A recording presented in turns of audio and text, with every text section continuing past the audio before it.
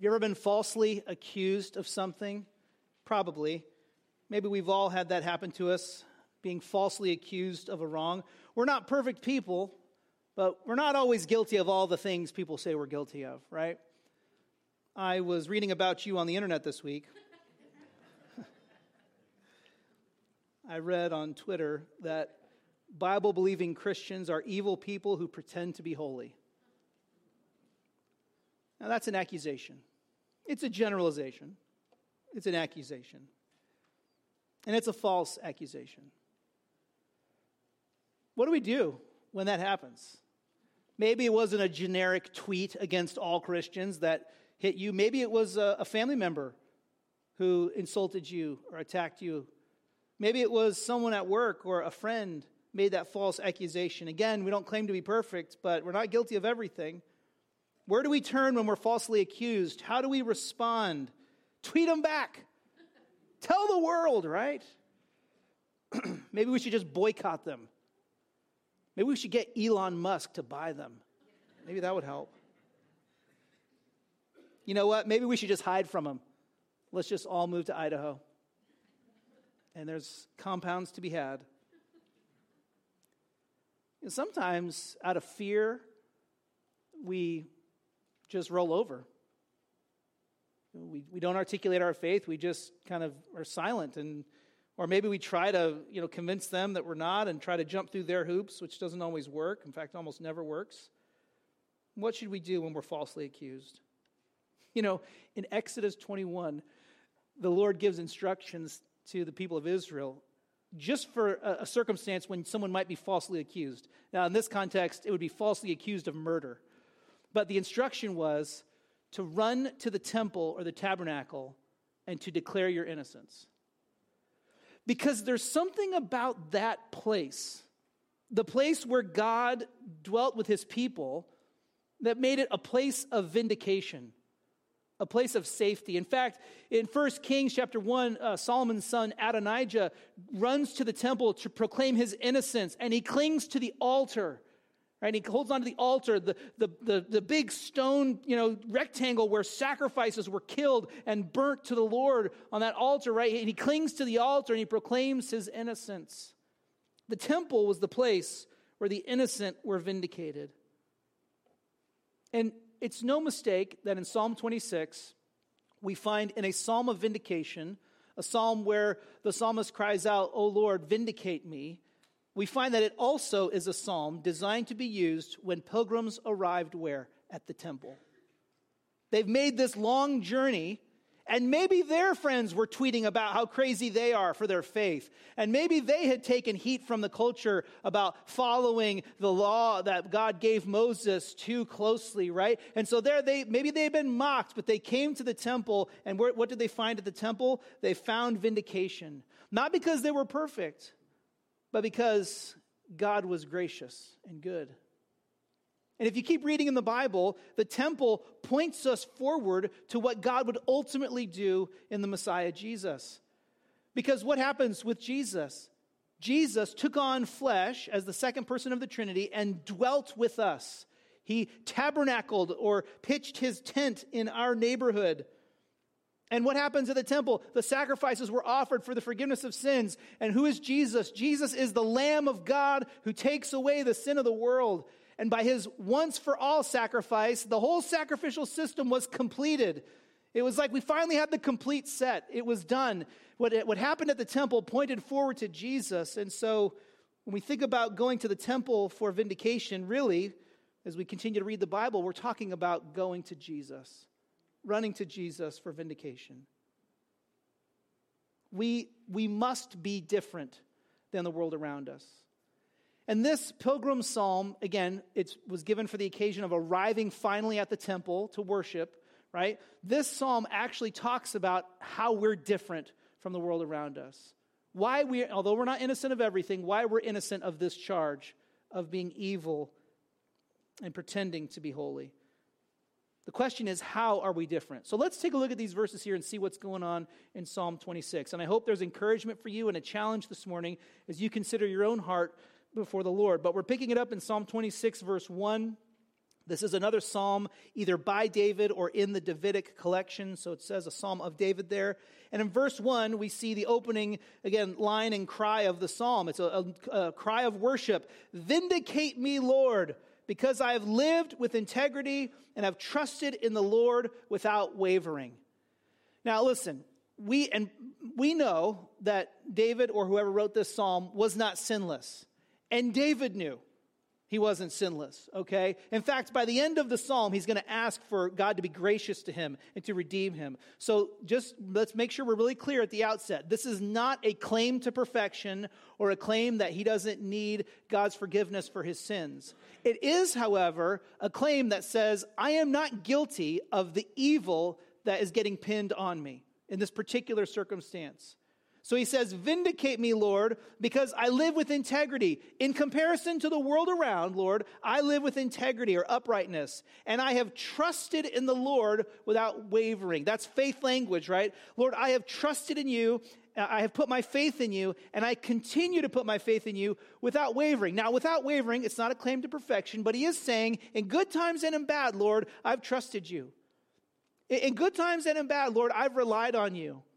And maybe David's life is helpful for us here because David had a lot of highs and a lot of lows. But ultimately, he continued to turn to the Lord, even in his failures, confessing those as failures and turning to the Lord.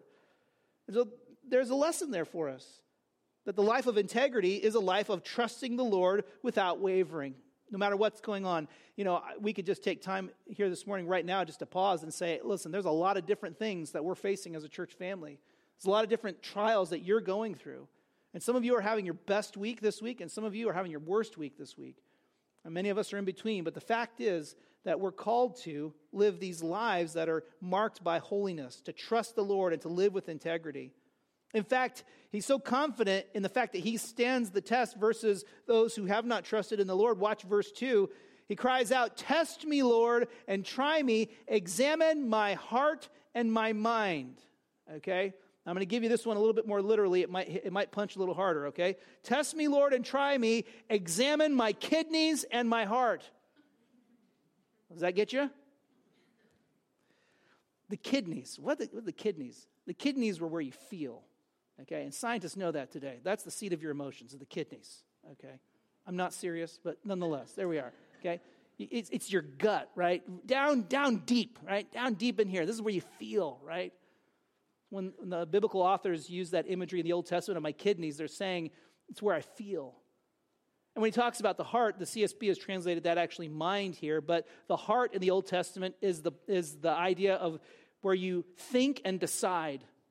So in English, it's a little different. We talk about our heart as our feeler, but in the Old Testament, your kidneys are your feeler, and your heart is your decider. That's your decider. That's where you think and decide. He says, test me, Lord, and try me. Examine my heart and my mind. Examine my emotions. Examine my intellect. Examine my will. And he's not saying set up, like a bar for me to jump over. He's saying, I'm laying out my inner man to you, Lord, and I want you to examine my condition. I want you to show me where I need to grow. And I want you to actually, again, vindicate me that in this particular case, I'm not guilty of what I've been charged with. So he's asking the Lord to render the verdict, to lay out the evidence and to examine it. But notice in verse 3, the reason why he asks God to examine him, why he's so confident that he will be vindicated. It says, for your faithful love guides me, and I live by your truth. Now, this is so beautiful because here the worshiper is saying, God, I'm confident. Why? Because your faithful love, that word faithful love, your covenant faithfulness, your commitment to fulfill your covenant promises unconditionally, regardless of my failures, okay? Lord, your covenant love, it's guiding me, or it is before me. That's what's leading me in my life. So when I'm making these decisions, Lord, and it's been ups and downs, do I go right or do I go left? And Lord, I've been asking, what does your covenant love lead me to do? God, you love me. You have acted in my behalf. So now I choose this way instead of that way, Lord. And so that's why I'm living the way I'm living in distinction to the world around me. And so, Lord, your faithful love is guiding me. When he says, I live by your truth, it's really powerful here. The image is all the ways I'm walking, back and forth, to work, to school, vacation, back to all the places I'm going, Lord. Your truth is what is the dictating principle of how I live. Your truth is what is guiding me in my daily decision making. You see, the psalm assumes this reality, and again, it culminates in the temple, more on that in a moment, but it assumes this reality. It assumes that by faith, we are made holy. We are made holy. We are made holy, so we live holy. We are made holy, so we live holy. That's kind of the default setting for the psalm. Lord, vindicate me. I'm not perfect, but Lord, I'm not guilty of that. And so, Lord, I'm asking you to look and to expose what's going on in my heart and to validate my faith in you. Lord, it's your covenant love that's guiding me. It's your truth that's leading me. We are made holy, so we live holy. But how? Well, in these first 3 verses, we see that a holy life is marked by faith-driven decision-making. Faith-driven decision-making.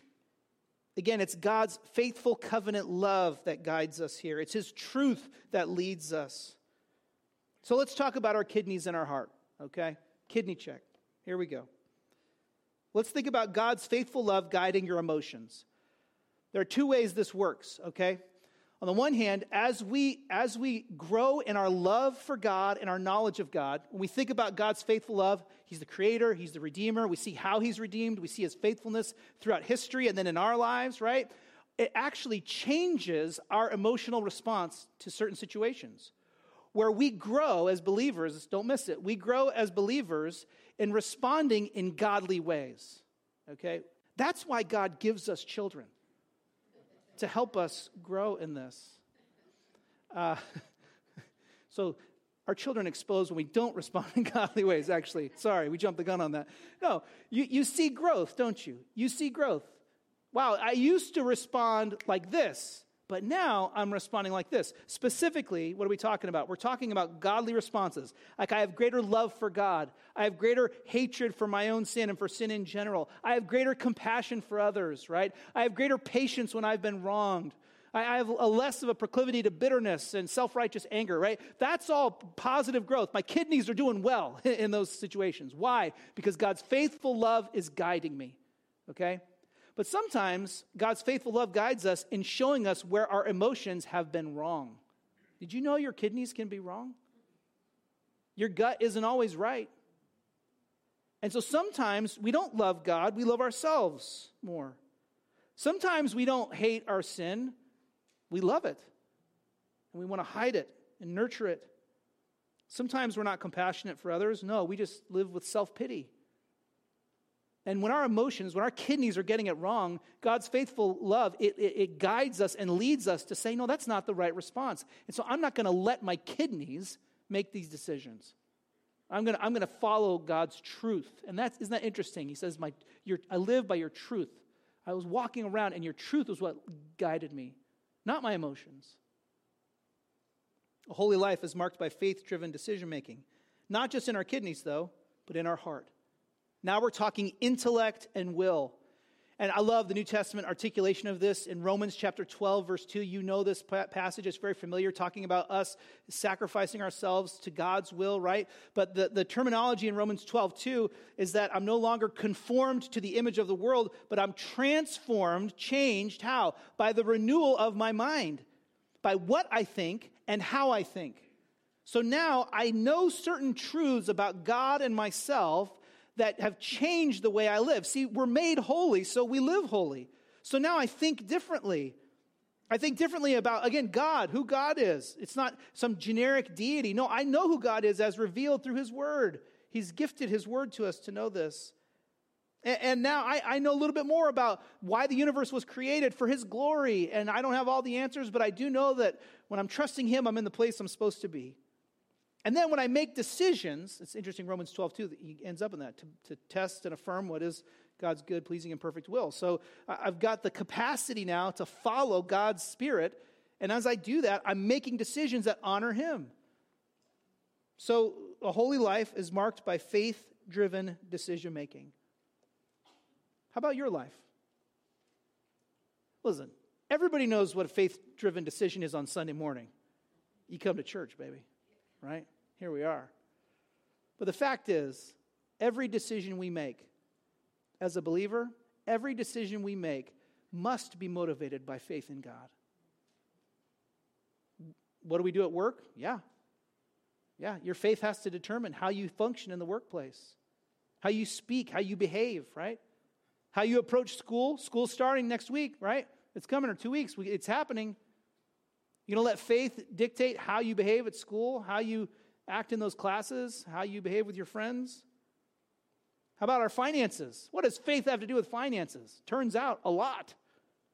You don't let faith in the Lord dictate your financial priorities, how you think about how you should spend your money, how you should plan for the future. I wonder, are we ready to lay open to the Lord our hearts and our kidneys? To say, Lord, examine me. Listen, we're made holy, so we live holy. And there's an opportunity, I think, as we consider this psalm to say, you know what, I could grow a little in this. I could grow a little in faith-driven decision-making. Maybe this is an expression here, especially in verse 3 or verse 2, of spiritual spring cleaning, right? Where you kind of open up the windows a little bit and you get out the cleaning supplies and you open that closet you don't want to look at and you get in there and you get to work. Are you ready to do that? Are you ready to ask the Lord to show you where you need to grow in this area? We're made holy, so we live holy. But it's not just about faith-driven decision-making. Verse 4 and 5, it's also about who we choose to let influence us. Watch verse 4. Again, the psalmist affirms, I do not sit with the worthless or associate with hypocrites. I hate a crowd of evildoers, and I do not sit with the wicked. Okay, so just so we're all clear, right? The issue is not literally sitting with unbelievers, right?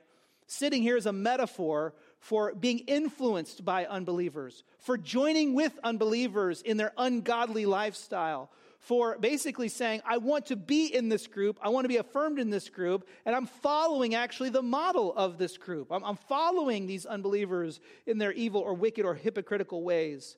So verse 4, he says, I do not sit with the worthless. And that might seem harsh to you, but remember that in Psalm 25, that word worthless is used to refer to worthless idols. So the people who worship worthless idols become like them. And so they're empty, is the idea.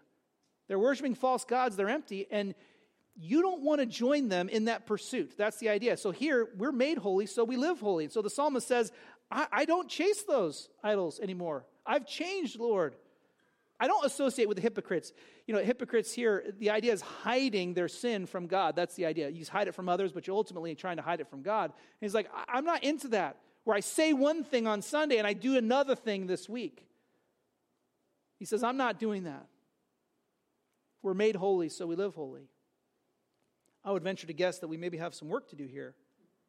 When he says, I hate a crowd of evildoers, he's not saying I have personal animosity and I articulate hate against unbelievers. No, he's saying, I don't want to follow them in their godless lifestyle. I do not want to join with them in that lifestyle. What they're doing, the sin that they're pursuing, I hate that because it's wrong. And so we agree with the Lord here. And so here the psalmist is saying, Lord, I'm with you here. You see, a holy life is marked by faith-driven decision-making, but a holy life is also marked by resisting evil influence. By resisting evil influence. There's a recognition here that all of our relationships with unbelievers have to have an evangelistic posture. Meaning this, we understand that we rub shoulders with unbelievers all the time. The Apostle Paul talks about this in 1 Corinthians chapter 5. And he's like, I'm not telling you not to talk to unbelievers or see them at the gym or, be nice to them. I'm just saying that when it comes to our relationship with unbelievers, we have a different understanding. We know they're not believers. So we have to be evangelistically oriented and guarded with them. We seek to influence unbelievers, but we also are very cautious that they don't influence us to worship idols, right? So there is a separation here and a distinction. He says, again, we resist evil influence. We don't sit with them in that sense. Now, how are unbelievers or how are evil people, the wicked, how are they going to influence us? I thought of a few ways. I'm sure there are more. Let's just think about it. The first would be, of course, following role models who don't love Jesus. So that's one way where the wicked will influence you, maybe unintentionally, right? So even if it's an area where it's not necessarily like a religious pursuit, but I'm going, okay, I see what they're doing in their career, and there are certain things I might want to emulate there, but at the same time, I got to remember they don't love the Lord, and so there's going to be a difference with me, right? And there's just an awareness. There's always a caution. There's always a note. I would love to introduce them to Jesus and share his love for them, but I just got to be careful as even I might follow their example in the workplace. I just want to be careful that I don't buy everything they're selling, right? There's an awareness there, a distinction. So be careful of the role models that you're following. Of course, this might happen because of celebrities, right? And so it's very difficult with celebrities because so often what's being forced through media, what's being forced into our sight is just a godless lifestyle.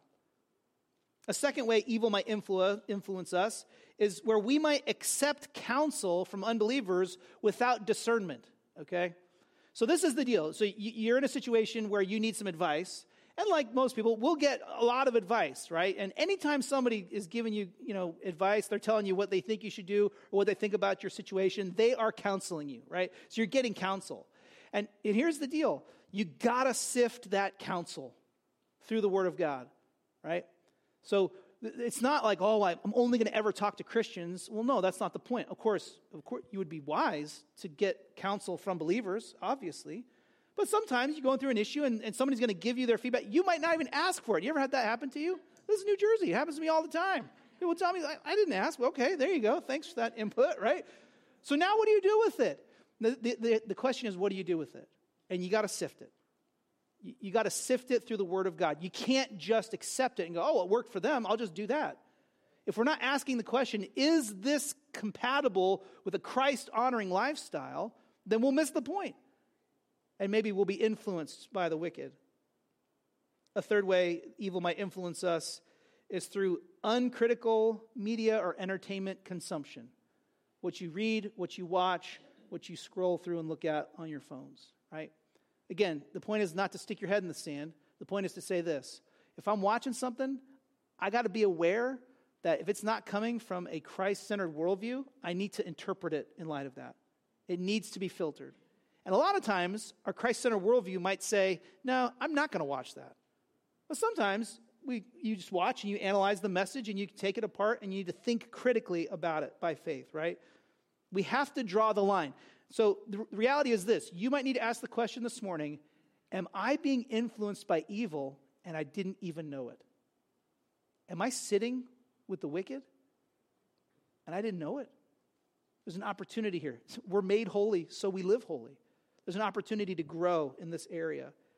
Now, what we're not saying is we don't talk to unbelievers, or we don't love those who aren't in the church, or we're not going to serve them because they don't love Jesus, or we're not going to invest in them. No. Again, we have this evangelistic posture where we say we are sent here, we are God's SWAT team on earth, sent here to love and to care, to protect and provide, right? We're on a rescue mission. That's what we're here to do. But as we do that, we must be careful that we are not influenced by this unbelieving world that we're called to love and care for. We do speak to unbelievers. You should. We do love, serve, and invest in unbelievers. You should. But we always do it with an agenda. We want to glorify God. We want to show them how good our God is. See, we live holy. We're made holy, so we live holy. It doesn't stop there. Watch verse 6. This is really kind of the climax. Again, you have to envision a pilgrim who's traveled a long way, arriving finally at the Temple Mount for worship. He says, I wash my hands in innocence and go around your altar, Lord. So you could envision, even today, if you go to visit the Western Wall in Jerusalem, there's a hand washing station there where Jews will ritually wash their hands as part of their ritual purity. And so they'll wash their hands so their hands are clean, right? So here, going under the temple, these pilgrims had definitely washed themselves. Some of them, their whole bodies in the precursor to baptism in a full body immersion. Some just washing their hands, right, as they approach the temple. And they finally get up on the temple and he proclaims, Lord, I wash my hands in innocence. Again, I'm not perfect, but Lord, I've trusted in you, and I'm here to worship you. And in fact, when he talks about going around your altar, there's this picture of finally being up on the Temple Mount. It's been a long journey for many. And there's the altar there where the priests are offering the sacrifices. And you can envision pilgrims mingling about in this temple area. And what are they doing? They're worshiping the Lord there, because that's the place where sacrifice was made to provide the forgiveness for their sins. So it's like, again, this is the highlight. So I'm here, Lord. I'm here worshiping you because of your provision of sacrifice. Verse 7, he goes into the details. Raising my voice in thanksgiving, singing, right? And telling about your wondrous works. So there they were on the Temple Mount, and the pilgrims are singing Psalm 26, and they're singing these other psalms, and they're talking about, what did God do in your life this year? What did God do in your life this year? And they're hearing testimonies, much like we did this morning, about God's faithfulness and his work in their lives. So they're at the Temple Mount, they're up there, the sacrifice has been made, and they're worshiping together. And he's like, this is it. I'm here. I'm experiencing it. Notice verse 8, where this leads. Lord, the proclamation here, Lord, I love the house where you dwell, the place where your glory resides. See, the temple was the place of vindication because the temple was where God's glory resided. The temple was the place of vindication because God in his glory was willing to condescend and to provide a sacrifice so that his people could be forgiven. And the temple points us to Jesus. In John 1:14, we not only read that the Word became flesh and dwelt among us, but we also read that we beheld his glory. The glory as of the unique one, the only begotten one from the Father, full of grace and truth. Did you know that when we look to Jesus, we see God's glorious provision for us? We see grace and truth walking around. And because of Jesus' work on the cross for us, this activity of the pinnacle, the high point of worshiping the Lord and being vindicated because of God's faithfulness and God's glory, it doesn't just happen in Jerusalem. It happens anywhere someone has trusted in Jesus for the forgiveness of their sins. That's why Jesus says, wherever 2 or 3 are gathered, right? I'm with them. I'm there. Because Jesus is the glory of God on display. And Jesus has made the ultimate sacrifice. That's why he says, oh Lord, I love the house where you dwell. I love the temple, Lord. Now listen, it's not a stretch for us to say, as we envision the pilgrim coming here, that the New Testament expression of this same idea of thinking is that we love to be with God's people worshiping him. You see, a holy life is marked by, yes, faith-driven decision-making, resisting evil influence. It's also marked by worship with the saints. For better or for worse, these are my people, right? Here we are. And there is this sense of the high point in the psalm where it's like, we're finally made it. And you're like, this is it? Yes, this is it. We made it, right? And it's not anticlimactic because of what we heard this morning.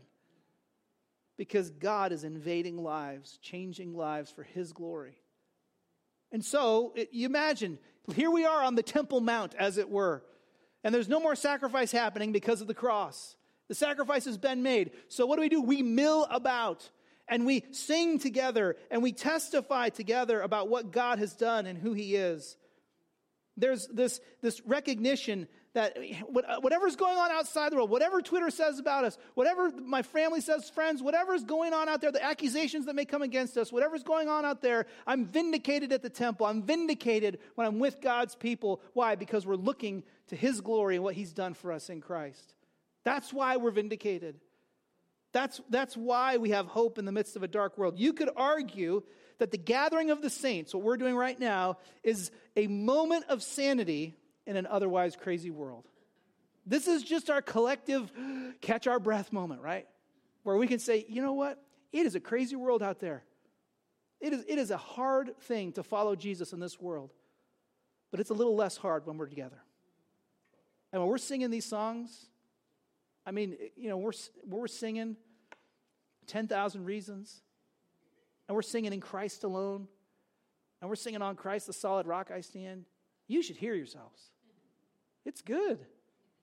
It's good to raise my voice in thanksgiving. And it's good to tell about your wondrous works. You know, we love having baptisms. I love forcing people to speak in public because they hate it. There's some grace there. But you know what? On the whole, it's hard to do, but it's a blessing. It's a blessing just to hear people testify and say, let me tell you what God has done. We got to have that if we're going to survive in this world. We got to have that weekly spiritual reminder and that kind of shot of adrenaline, that encouragement. Again, living holy, what does it look like? It looks like worshiping with the saints, valuing God's glory above all else, keeping our focus on Him and getting that reminder as we go through the rest of our week. I just wonder this morning, do you prioritize it enough? As much as we love the corporate gathering, this is not it. Because we're going to need more support than just this corporate gathering. You're going to need individual prayer support. You're going to need accountability. You're going to need encouragement and discipleship. I just wonder, are you prioritizing that enough? We're made holy, so we live holy. Are you? Well, finally, the psalm kind of returns to this idea of vindication back to where it started. Verse 9. He says, "Do not destroy me along with sinners, or my life along with men of bloodshed, in whose hands are evil schemes, and whose right hands are filled with bribes." So again here, we're not perfect, but there's an affirmation in the psalm. I have separated myself from those who manipulate, who scheme, who murder, who bribe, right? I've said no to those sinful pursuits. I'm not worshiping the God of money or the God of career advancement or the God of peer approval or power or whatever it is, right? And so there's an acknowledgement here that God will judge unbelievers, but I'm not in that group. So Lord, I'm saying, be true to your word and do not destroy me. Do not judge me with those who have rejected you. That doesn't mean we don't love them and we don't seek to win them to Christ, but there's a recognition at the end of the day, there will be a line drawn in the sand, and Lord, I'm on this side. I'm with you. Which is, again, the life of integrity. Watch verse 11. But in contrast to those wicked, manipulating, like lying, bribing, scheming others, right? But in contrast to them, I live with integrity. Same term from previously in the Psalm, verse 1. But I live with integrity. So Lord, redeem me and be gracious to me. I love this. He's not saying I don't need redemption. He's saying, Lord, you've made me holy. And I'm seeking to let your faithful love guide me and to live holy. And Lord, on the whole, that's a life of integrity. So you can see it. So examine me, Lord. But Lord, redeem me. Keep doing your work in me. Lord, be gracious to me. Because I know I'm not coming to you on this basis of, oh, I'm perfect. I'm coming to you, Lord, because you're the Redeemer. Why is the temple the place of vindication? Why is the cross the moment of vindication? Because God is gracious and the Redeemer. Because He's rescuing sinners. So we don't come to Him because we've earned it. We come to Him because He's made it happen for us. He's the Redeemer. He's the rescuer. He's the gracious one. So yes, He affirms integrity on the whole. I'm not guilty of this particular charge, Lord. But Lord, continue your work in me. Redeem me and be gracious. And then the psalm concludes with this beautiful expression of confidence in the Lord. He says, my foot stands on level ground. I will bless the Lord in the assemblies.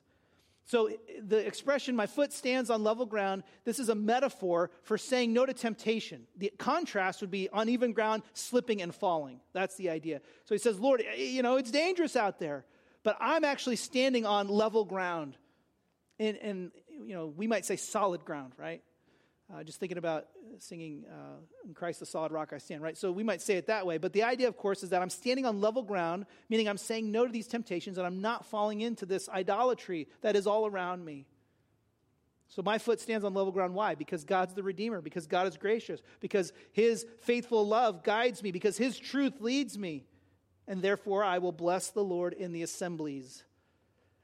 Now, what are the assemblies? Either it's multiple times for the people of God gathering, right? Or multiple places where there's different groups of people. And it doesn't make a huge difference which it is. Because the fact is, he's saying, as often as I get opportunity, Lord, I will testify about your goodness. I will say, I don't preach sermons, Lord, but I will tell the story of how you've been at work in my life. And I will articulate and say, God, you are good. And let me just tell you about what God has done in my life. You see, a holy life is marked by faith-driven decision-making, resisting evil influences, worship with the saints, and ultimately, it's marked by integrity. We stand apart from the world around us. No scheming, no tax frauds, no defrauding customers, no manipulation of friends or family. No, we don't do that. We live with integrity. There's a moral line here, and God's the one who draws it. We tell the truth. We fulfill our obligations, even paying our debts. Wink, wink, right? We do what is right, not to earn God's favor, but because we have God's favor. Not to try to work off a debt, but because our debt has already been paid. That's the good news. And so we say to the Lord, keep redeeming, keep forgiving. Lord, be gracious to me. It's so interesting in a psalm where we have this separation between the world and the believer here. There's also this affirmation, but God, you're at work rescuing. It's vindicate me, not because I'm perfect, but because of your good character. I wonder, is your life marked by integrity this morning? Do you know areas where you've been cutting some corners? Areas where you know I should have done that, but I didn't, or I should have said that, but I didn't? Can I encourage you that you are made holy in Christ? So live holy. That in Jesus you're forgiven. So admit that wrong. Confess your sin. Be confident in what the Lord has done. Have that conversation with that person that you need to talk to. Make it right. Not because you have to earn God's favor, but because we've already received his favor. We're made holy. So the calling is now to live holy. My friend Joe Keller out in California, many of you remember Joe. He came out to a Spiritual Life conference. He has this bizarre theory about how you should pick a seat in the movie theater. Okay, just work with me on this, okay? If you know my friend Joe, you know he's weird, so whatever. All right, so Joe has this theory. When you go to the movies, the whole point of going to the movies is that you're not watching the movie at home, right? And the whole point of going to the movies is to see it on the big screen. So he says you should strategically pick a seat in the theater where the screen fills as much of your field of vision as is reasonable, right? So you want to have a nice, good view of the thing. If you sit too far back, you might as well be home watching it on your 22-inch plasma, right? So he's like, you want to get a nice experience of the big screen. You can debate Joe whether or not he's right or wrong, but that's the idea. Fill this field of vision with the movie and just, enjoy it. Like, that's the theory, right? Filling the field of vision. Psalm 26, in one sense, is basically a psalm where the psalmist declares, this is who I am because my field of vision, Lord, is filled with your glory. I have filled my field of vision with your glory, Lord. And so, yes, I am different from the world around me. I'm not better than them, but Lord, I'm different because you've done a work. I've been made holy, Lord. So yes, I live holy. And so I come to you for vindication. I come to you for affirmation. Don't we see this modeled ultimately for us in Jesus? Who shows us what it's like to live the holy life? Through ups and downs, to say no to temptation and to have hard conversations, to do what's right, no matter how popular it is? Of course it is. And so Jesus gives us that model, but he also gives us the means to be forgiven when we fail. You might be sitting here thinking, it's a tough psalm. I mean, the whole week I'm sitting there, I'm reading this thing, and I'm thinking, this is not me some days. I'm not always holy. But the temple is the place of vindication, because that's where the sacrifice was made. The psalm points to Jesus, not only as our model, but as the provision of forgiveness. Maybe you're here this morning and you're discouraged because you've let something else fill your field of vision. You're just focused on something else. My friend Spurgeon said it this way. He said, some people appear to have their miseries, their sorrows, their sins before their eyes. Is that you this morning? Can all you see this week are your challenges or your failures or your hurts? Because if that's all you're seeing, you're not seeing things rightly. Spurgeon said, but happy is that believer who always has God's loving kindness before him. Happy is that believer who, in spite of the miseries and the challenges and the difficulties, they're very real. Happy is that believer who says, our God is a good God, who's fulfilled his promises, who took on flesh and dwelt with us, who died for my sins and rose from the dead, who's made me holy.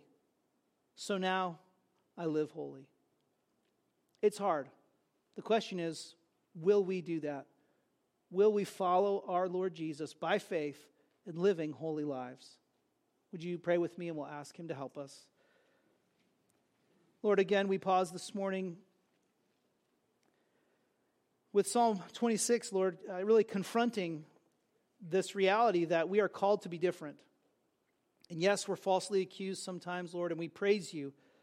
We praise you that we don't have to argue for ourselves, but rather we can take refuge in you. We thank you that the temple was the place of vindication and that it points us, Lord Jesus, to your ultimate work on the cross for us. Lord, we also see here, though, the validity that you call us to holy living, to integrity, to say no to evil influence. Lord, even in our emotions and our decision-making, to respond to circumstances with faith-driven obedience. Lord, we see here the glory of gathering with the saints. And Lord, we want to say with the psalmist here, we love your house. We love to be with your people, to sing your praise, to tell of your goodness. But Lord, we also recognize that it is very likely that there are areas where we are struggling with integrity, struggling with idolatry. Maybe evil is influencing us. Lord, maybe we are sitting with the wicked. And so we ask that you would help us. We praise you that we have forgiveness in Christ, and we pray that you would lead us by your grace, Lord. You would lead us by that loving kindness to live for you. Lord, we praise you that you have made us holy, and we ask now that you would help us to live holy. And we pray these things in confidence in you because of what you've done for us, Lord Jesus. Amen.